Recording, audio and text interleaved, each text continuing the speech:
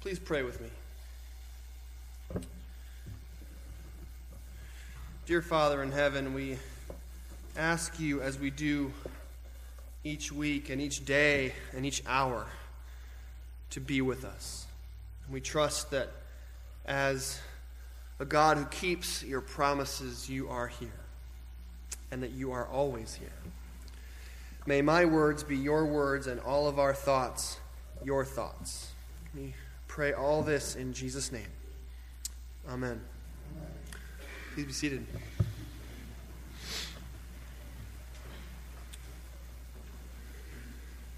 There is something that is true of sharks that is also true of the world.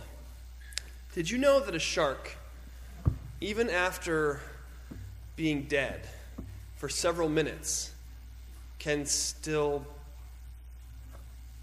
chomp down? That even when it's no longer alive, there's no function left in its brain, no blood left flowing through its veins, it is so conditioned to bite that if you get around its mouth for a few minutes after it has died, it'll bite. The world's like that. It'll bite. Even when you think it's safe, the world will bite. I wanted to read to you this morning a passage that I read when I'm asked to do funerals. It's from John's revelation, his sort of vision about the end of things and what it will be like. And he has this vision of the throne of the Lord and what's happening around it. He says this is from Revelation chapter 7, beginning in verse 9. After this I looked, and behold, a great multitude which no man could number, from every nation, from all tribes and peoples and languages, standing before the throne and before the Lamb, clothed in white robes, with palm branches in their hands, and crying out with a loud voice, Salvation belongs to our God, who sits upon the throne, and to the Lamb. And all the angels stood round the throne and round the elders and the 4 living creatures, and they fell on their faces before the throne and worshipped God, saying, Amen. Blessing and glory and wisdom and thanksgiving and honor and power and might be to our God forever and ever. Amen. Then one of the elders addressed me, saying, Who are these, clothed in white robes, and whence have they come? I said to him, Sir, you know. And he said to me, These are they who have come out of the great tribulation. They have washed their robes and made them white in the blood of the Lamb. Therefore are they before the throne of God, and serve him day and night within his temple. And he who sits upon the throne will shelter them with his presence. They shall hunger no more, neither shall they thirst any more. The sun shall not strike them, nor any scorching heat. For the Lamb in the midst of the throne will be their shepherd, and he will lead them to springs of living water. And the Lord will wipe away every tear from their eyes. Many of us have tears in our eyes this morning and have had for the last few days. When the elder asks John who the people are gathered before the throne, John says, You know who they are. And the elder says, These are they who have come out of the great tribulation.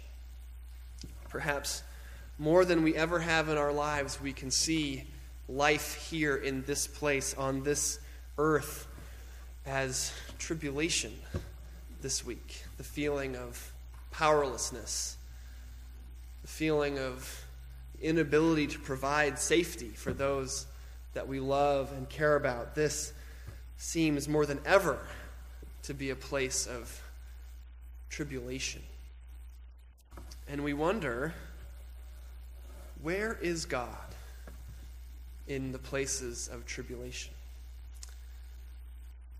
Because we can't imagine that he's there. We think that God is in the good places and absent from the hard ones.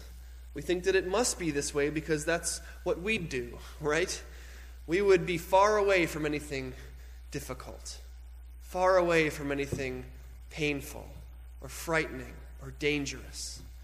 We run to the places of safety, to the places of peace, to the places of caring. But God is not like us.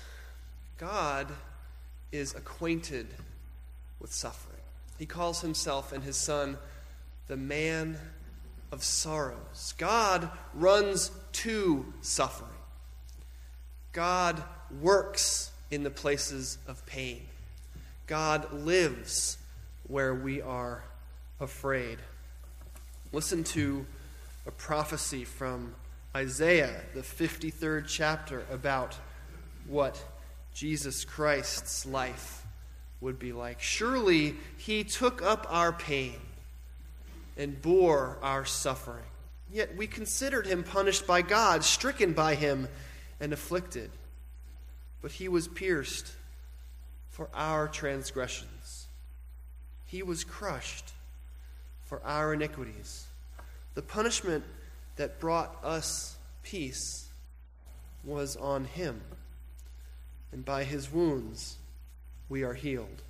We all, like sheep, have gone astray. Each of us has turned to our own way, and the Lord has laid on him the iniquity of us all. He was oppressed and afflicted, yet he did not open his mouth. He was led like a lamb to the slaughter. And as a sheep before its shearers is silent, so he did not open his mouth. By oppression and judgment he was taken away. Yet who of his generation protested? For he was cut off from the land of the living. For the transgression of my people he was punished. He was assigned a grave with the wicked and with the rich in his death, though he had done no violence, nor was any deceit in his mouth.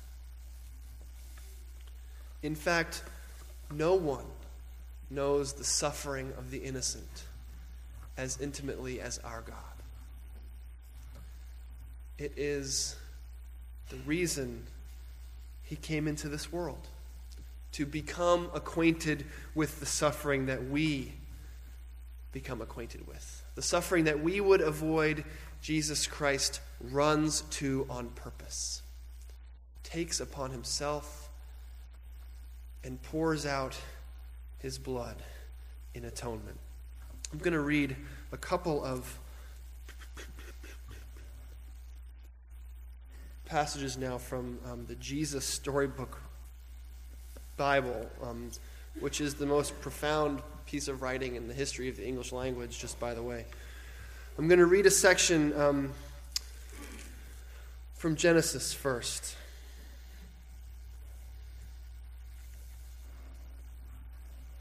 And it wasn't a dream. It was a nightmare. A dove flew from Adam's hand. A deer darted in a thicket. It was as if they were frightened of something. A chill was in the air. Something strange was happening. They had always been naked, but now they felt naked and wrong. And they didn't want anyone to see them. So they hid. Later that evening, as the Lord was taking his walk, he called to them, "Children?" Usually Adam and Eve loved to hear his voice and would run to him, but this time they ran away from him and hid in the shadows. "Where are you?" God called. "Hiding," Adam said. "We're afraid of you." "Did you eat the fruit I told you not to eat?" God asked them. Adam said, "Eve made me do it." "What have you done?" God asked. Eve said, The serpent made me do it." And terrible pain came into God's heart. His children hadn't just broken one rule, they had broken God's heart. They had broken their wonderful relationship with him, and now he knew everything else would break. God's creation would start to unravel and come undone and go wrong. From now on, everything would die, even though it was all supposed to last forever. You see, sin had come into God's perfect world, and it would never leave. God's children would always be running away from him and hiding in the dark. Their hearts would break now and never work properly again. God couldn't let his children live forever, not in such pain, not without him. There was only one way to protect them. "You will have to leave the garden now," he told his children, his eyes filling with tears. "This is no longer your true home. It's not the place for you anymore." But before they left the garden, God made clothes for his children to cover them. He gently clothed them, and then he sent them away on a long, long journey out of the garden, out of their home.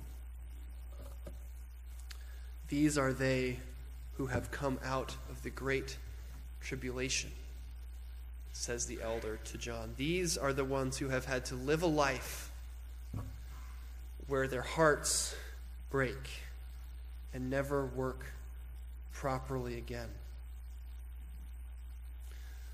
Don't you feel that way today? A broken heart that might never work properly again? Well, in another story, it would all be over, and that would have been the end. But not in this story. Not for us. God loved his children too much to let the story end there. Even though he knew he would suffer, God had a plan. A magnificent dream. One day he would get his children back. One day he would make the world their perfect home again. And one day he would wipe away every tear from their eyes. You see, no matter what, in spite of everything, God would love his children with a never-stopping, never-giving-up, unbreaking, always and forever love. Though they would forget him and run from him, deep in their hearts, God's children would miss him always and long for him. Lost children, longing for their home. And then, the rescue plan. "So you're a king, are you?" the Roman soldiers jeered. "Then you'll need a crown and a robe." They gave Jesus a crown made out of thorns and put a purple robe on him and pretended to bow down to him. "Your Majesty," they said to him. Then they whipped him and spat on him. They didn't understand that this was the Prince of Life, the King of heaven and earth who had come to rescue them. The soldiers made him a sign, "Our King," and nailed it to a wooden cross. They walked up a hill outside the city. Jesus carried the cross on his back. Jesus had never done anything wrong, but they were going to kill him the way criminals were killed. They nailed Jesus to the cross. "Father, forgive them," Jesus gasped. "They don't understand what they're doing." "You say you've come to rescue us," people shouted, "but you can't even rescue yourself." But they were wrong. Jesus could have rescued himself. A legion of angels would have flown to his side if he'd called. "If you were really the Son of God, you could just climb down off that cross," they said. And of course they were right. Jesus could have just climbed down. Actually, he could have just said a word and made it all stop. like when he healed that little girl and stilled the storm and fed 5,000 people. But Jesus stayed. You see, they didn't understand. It wasn't the nails that kept Jesus there. It was love. Jesus stayed on the cross because our world is like this. Because these things happen. Because our hearts are broken. "Papa," Jesus cried, frantically searching the sky. "Papa, where are you? Don't leave me." And for the first time, and the last, when he spoke, nothing happened. Just a horrible, endless silence. God didn't answer. He turned away from his boy. Tears rolled down Jesus' face, the face of the one who would wipe away every tear from every eye. Even though it was midday, a dreadful darkness covered the face of the world. The sun could not shine. The earth trembled and quaked. The great mountains shook. Rocks split in two, until it seemed that the whole world would break, that creation would tear itself apart. The full force of the storm of God's fierce anger at sin was coming down on his own Son instead of his people. It was the only way God could destroy sin and not destroy his children, whose hearts were filled with sin. Then Jesus shouted in a loud voice, "It is finished." And it was. He had done it. Jesus had rescued the whole world. "Father," Jesus cried, "I give you my life." And with a great sigh, he let himself die. Strange clouds and shadows filled the sky. Purple, orange, black, like a bruise.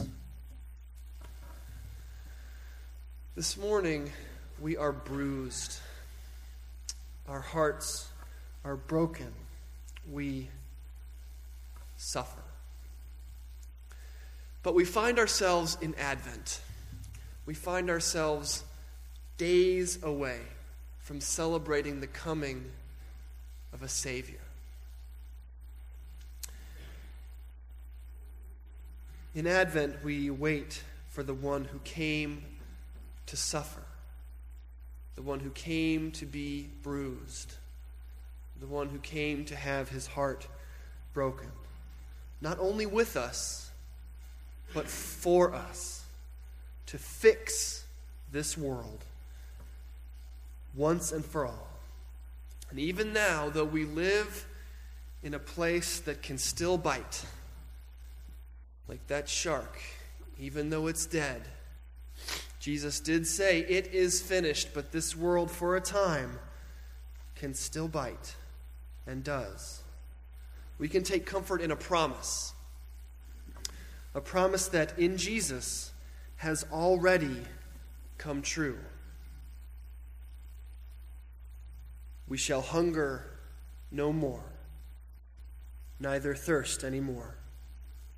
The sun shall not strike us, nor any scorching heat. For the Lamb in the midst of the throne will be our shepherd, and he will lead us to springs of living water. And God will wipe away every tear from our eyes. Amen.